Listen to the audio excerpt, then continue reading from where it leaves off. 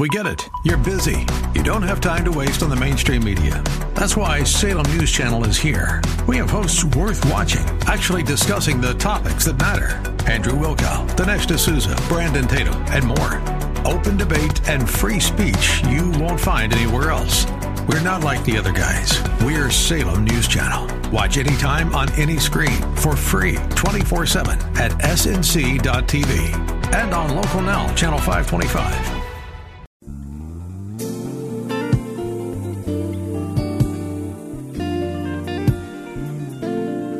Welcome to the radio broadcast ministry of Kettering Baptist Church, where we minister in the spirit of excellence under the leadership of our anointed senior pastor, Bucas Sterling III.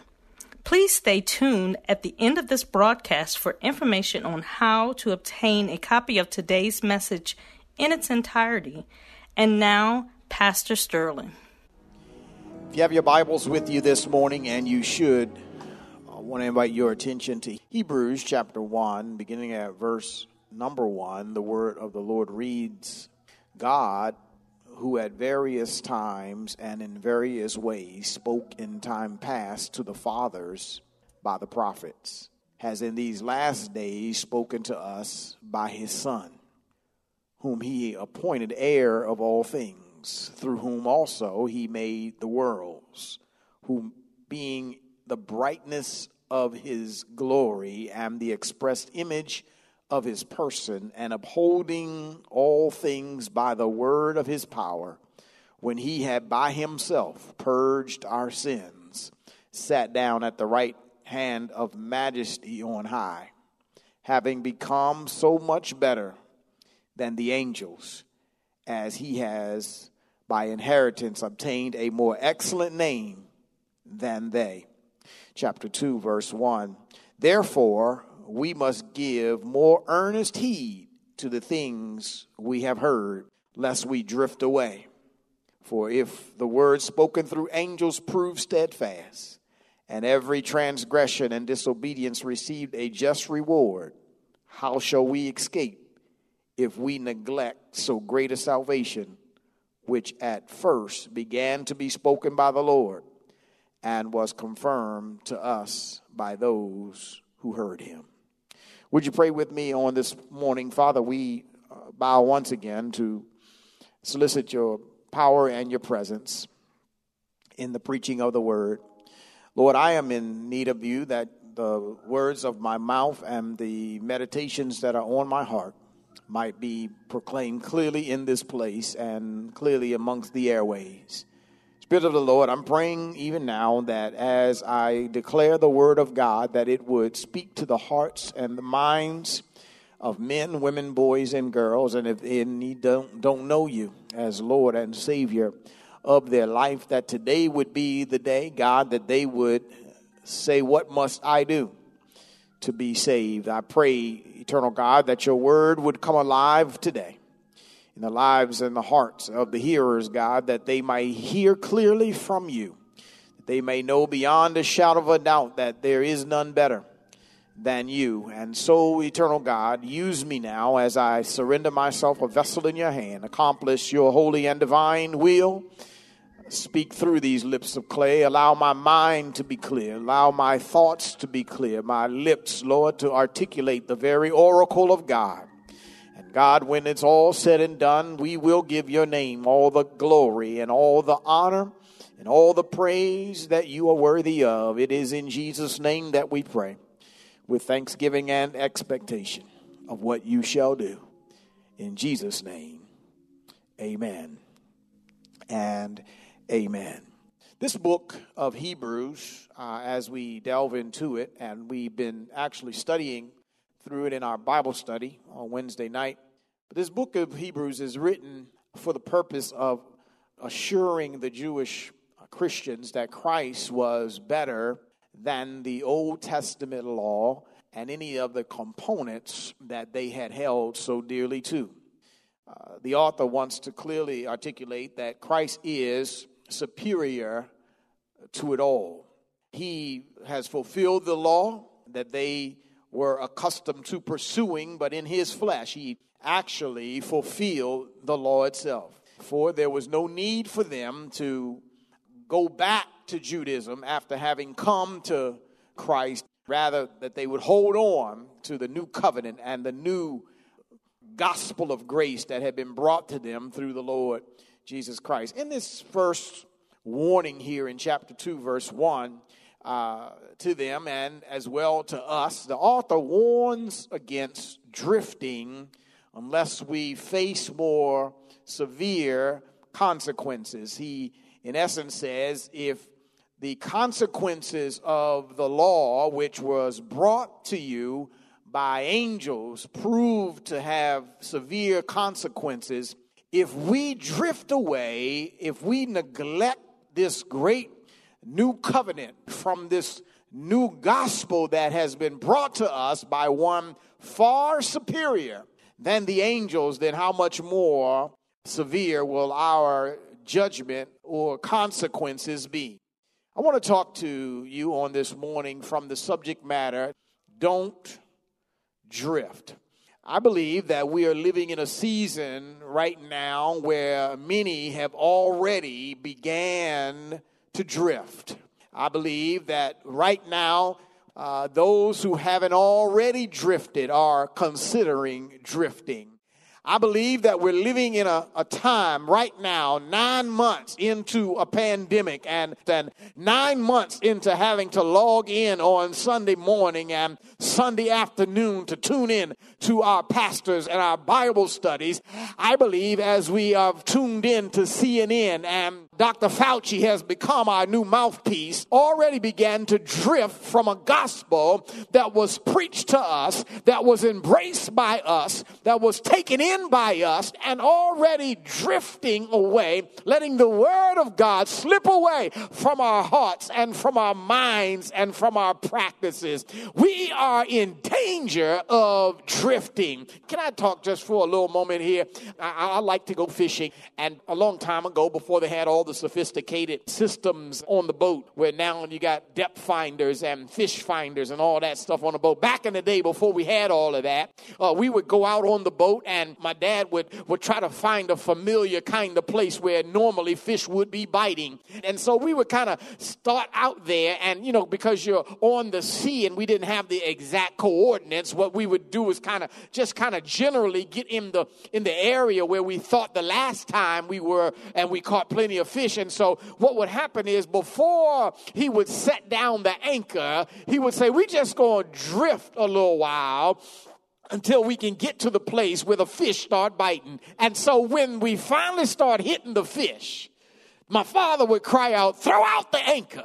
In other words, we found the place where we can gain and garner some substance so we can feed the family, so we can enjoy the trip. In other words, what I'm trying to say is, once you found a gospel that feeds you and sustains you, it's time to throw down anchor. It's not drifting time. Right now, we are in a season where, because things have gotten unusual, and we've drawn close to, and some already practicing drifting and letting this gospel message slide away from us. And this gospel that was so great, that brought us salvation, we've allowed it to slip away to all kinds of other things. I want to encourage you on this morning not to drift from the power and the truth of the gospel, because it comes through a credible, highly credible source. In other words, if I can say it, the way the author here in Hebrews is laying it out is that for you, those who are under Judaism and who want to go back to Judaism, when you were in Judaism, you practiced the law with all of your heart and mind and soul, and you did the best that you could, and you believed in this message of the law that was brought by the word of the angel. And so what he then does is he says, well, if that was powerful and if that was worth holding on to, then the gospel of grace is far more worthy of hanging on to and setting anchor in, because the source, this new covenant, this grace gospel, comes through one who is far superior than the angels. He begins in chapter 1, verse 1, and he had already told us in chapter 2, verse 1, we need to give more earnest heed to the things that we've heard, lest we drift away. The therefore in verse 2, chapter 2, verse 1, lets us know that we need to find out what the therefore is there for, which takes me all the way back to chapter 1, verse 1 through 3. I find out that this superior source through which the gospel came is he who is the expressed image of God. The text says that God, who at various times and in various ways spoke in past to our fathers through the prophets, in these last days has spoken to us by his Son.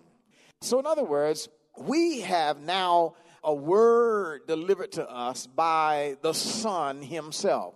I'm going to try to walk through this as easily and as succinctly as I can without being here all day. But what he wants you to understand is that the message of the gospel that we should be clinging to on today, that God himself says that he is an appointed heir of all things. The only one that has authority and ownership of all things is God. And here God says, I've given to my Son all things. And so all things belong and are under his authority. If I were trying to prove a theological point, which ultimately this text will prove, Jesus is in essence being declared equal with God. He moves on in the text and he says, this Jesus, he's the one who has spoken this word. In him and through him, whom also he made the worlds. And so I need you to understand that the gospel message we have, this message that we not drift from, this word and this covenant comes from one who made the worlds. Well, if we go all the way back to Genesis chapter 1 and verse 1, we find out that in the beginning God created the heavens and the earth. And so what the text writer of Hebrews is letting us know that Jesus is the God who created the world. He was the one who was in the beginning. And he's only beginning his dialogue here, his proof point. He says we need to give heed to this message that is spoken by the one who created the worlds. We ought not drift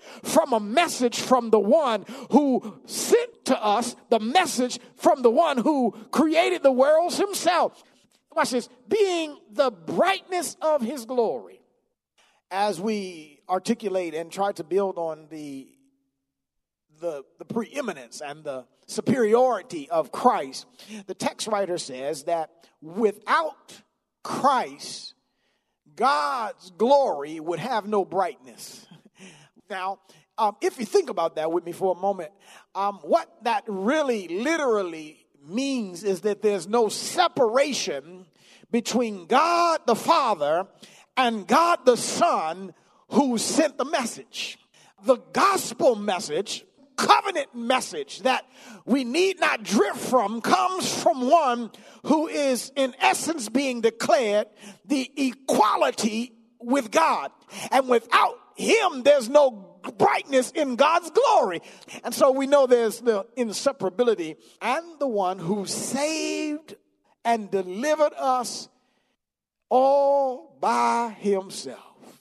It says, who will be in the brightness of the glory of his image, his person, and upholding all things by the word of his power. His word is what holds all things together. If his word is so powerful that it holds everything together, why would we drift from it in a time like this? In a time when pandemic is spreading, when poverty is spreading, when hunger is spreading, when darkness is covering the land, why would I want to drift from a word that was brought to me by the one whose words have power enough to hold all things together? And when he had by himself purged our sins. He sat down on the right hand of God. Everything that is being held together by his word. You need to understand that even the fact that you have not been wiped out to right now is a direct result that God's word is holding you up. If you want to understand how you're still standing, how you're still surviving, why haven't I lost my natural mind? Well, it's because his word is keeping your mind, and he's the one that's keeping us together. Why would I abandon from a message of a God who is doing all that on my behalf? Don't drift, my sister. That's what I'm trying to encourage us, because he is the expressed image of God. He who is the one who purged all of our sin away by himself. He expunged all of our guiltiness. He took our criminal record and cast it as far as the east is from the west, as a means of completing a message and a doctrine and a practice that would bring you and me out of darkness. So why would you ever want to drift from him?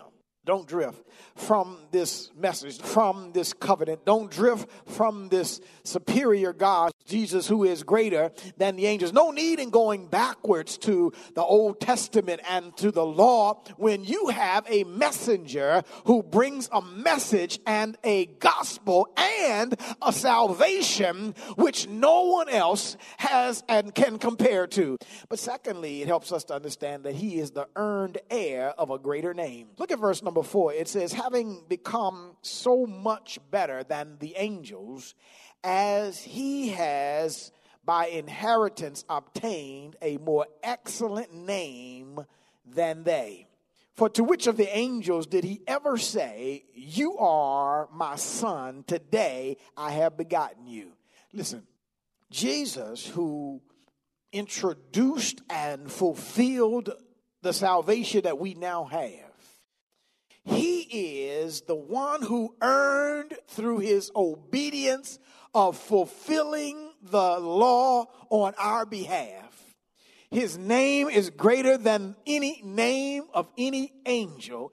And to not one of the angels did God ever say, come here, you are my son. Today I have begotten you. This whole idea of the word begotten means you came forth out of me. It is at his name that Philippians chapter 2 lets us know that at that name, every knee is going to bow and every tongue is going to confess. That brought me from sin to salvation. And the author here says, don't go back to what cannot save.